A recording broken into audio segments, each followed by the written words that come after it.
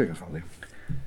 Sveikas, Algi. Sveiki visi, ačiū, kad remiat ir šiandien bus apie tai, kaip žmonės iš šiaurės kovoja su tais, pas kurios per daug ūsų ir per daug manjana ir per daug mačio. Aš taip truputį nepolitkorektiškai, bet teisingai pasakiau.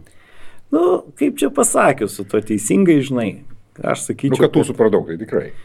Jo, bet ten matai, apie tos, apie kuriuos mes kalbam, tai ten gal jie tų ūsų per daug ir neturėjo, nes jie gal nesudarė didžiosios daugumos žmonių. Eina kalba apie Jungtinių Amerikos valstijų vystymasi nuo pilietinio karo iki Pirmojo pasaulinio. Tai, žinai, tai va, nu tai... Labai nežinomas laikotarpis mums. Tarp kitko, jis mums labai yra artimas, kadangi pradedant ten 69, kuriais ten metais, 1869 lietuviai ten pradeda važiuoti. Ja. Ta prasme, kada įvyksta žemės reforma, jinai pradeda po truputėlį jaustis, žinai, ir tada atsidaro sąlygos, galima važiuoti, tai mūsiškiai ten tampa labai aktyviais veikėjais. Na. Ir turbūt ne vienas iš mūsų galėtume rasti giminių, kurie yra išvažiavę prieš Pirmą pasaulinį karą, nes lietuvių išvažiavo 1/4 Lietuvos Amerikoje gyveno. 1/4. Kas iš to? Nu, bent jau padėjo nepriklausomybės kovose kažkiek. Uniformas. Tai kažkiek tai jo, bet šiaip iš principo, kas yra, žinai, pirmoji karta buvo žmonės su labai menku išsilavinimu, važiavo, žinai, į darbus, kurie buvo mažai apmokami santykinai.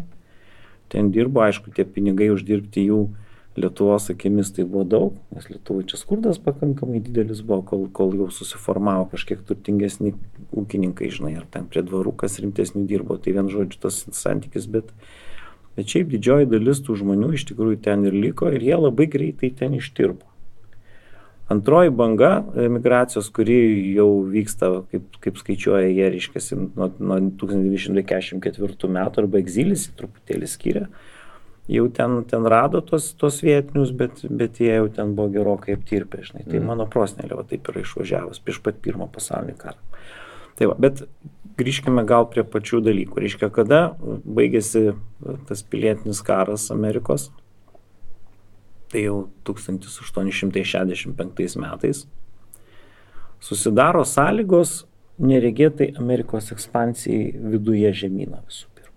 Ta prasme, žmonės iš tikrųjų turėjo galimybės plėstis labai stipriai, jokių natūralių priešų neturėjo, nieks Amerikos negalėjo užpulti. Meksika nepajėgė tokių dalykų daryti.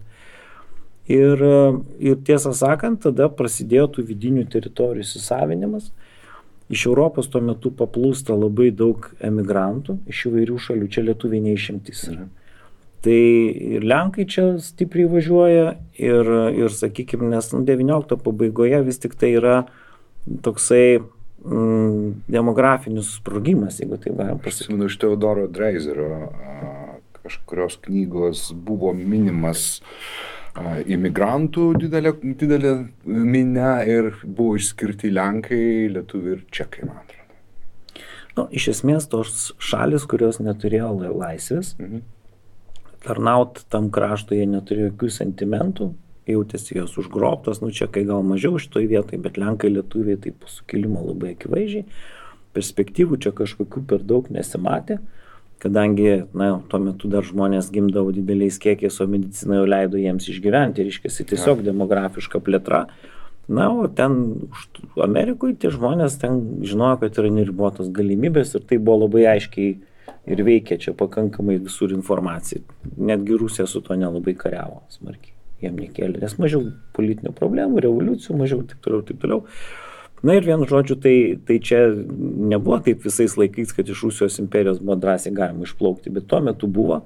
Ir kadangi pigios darbo jėgos paplūsta daug, žmonės tenkinasi mažais atlyginimais, tai yra tam tikros idealios sąlygos vystytis kapitalizmui. Ir erdvė yra kur plėstis.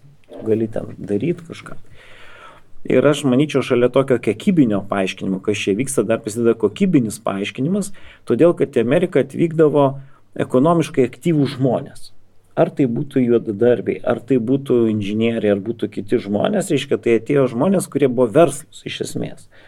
O Cvirkos romanas Frankruk, jisai, jeigu teko kada skaityti, nežinau. Vienas iš nedaugelio tos vadinamosios literatūros dalykų, kurį perskaičiau daugiau iš smalsumo, negu dėl to, kad man liepia skaityti mokyklą, nes kai man liepdavo skaityti mokyklą, aš neskaitydavau nieko.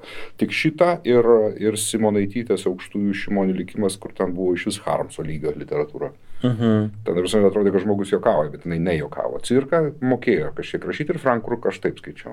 Tai va, tai jis ten aprašo tą tokį pakankamai laukinį kapitalizmą, žinai, bet tas kapitalizmas, jisai, tiesiog valstybė buvo sutverta bizniui daryti, jeigu paprastai sakant. Ir tas duoda gerą rezultatą. Iškasi tada, taip ten gyventi sudėtinga, taip tenai yra galimybė prarasti sveikatą ir daug kas ten prarado visokiose kasyklose.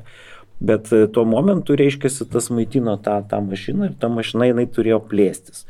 Na ir jinai plėtėsi pakankamai intensyviai, pirmiausiai įsisavinant vidinius Jungtinių Amerikos valstijų, tas valstijas kaip tokias. Man teko matyti, gal jau ir paskui West Point'e tą žemėlapį, kaip plečiasi. Tie žemėlapiai tiesiog kabo čia. Pradžia to laikotarpio, dar vidui balta, žinai, ten kažkokie indėnai gyvena, ir jau paskui prie pagrindinių tų linijų, taškų, kelių jau susikūrė gyvenviečių, žinai, tinklas tam tikras ir tada jau tas vidinė ta tokia kolonizacija vyko. Prie jos dar prisidėjo keletas išorinių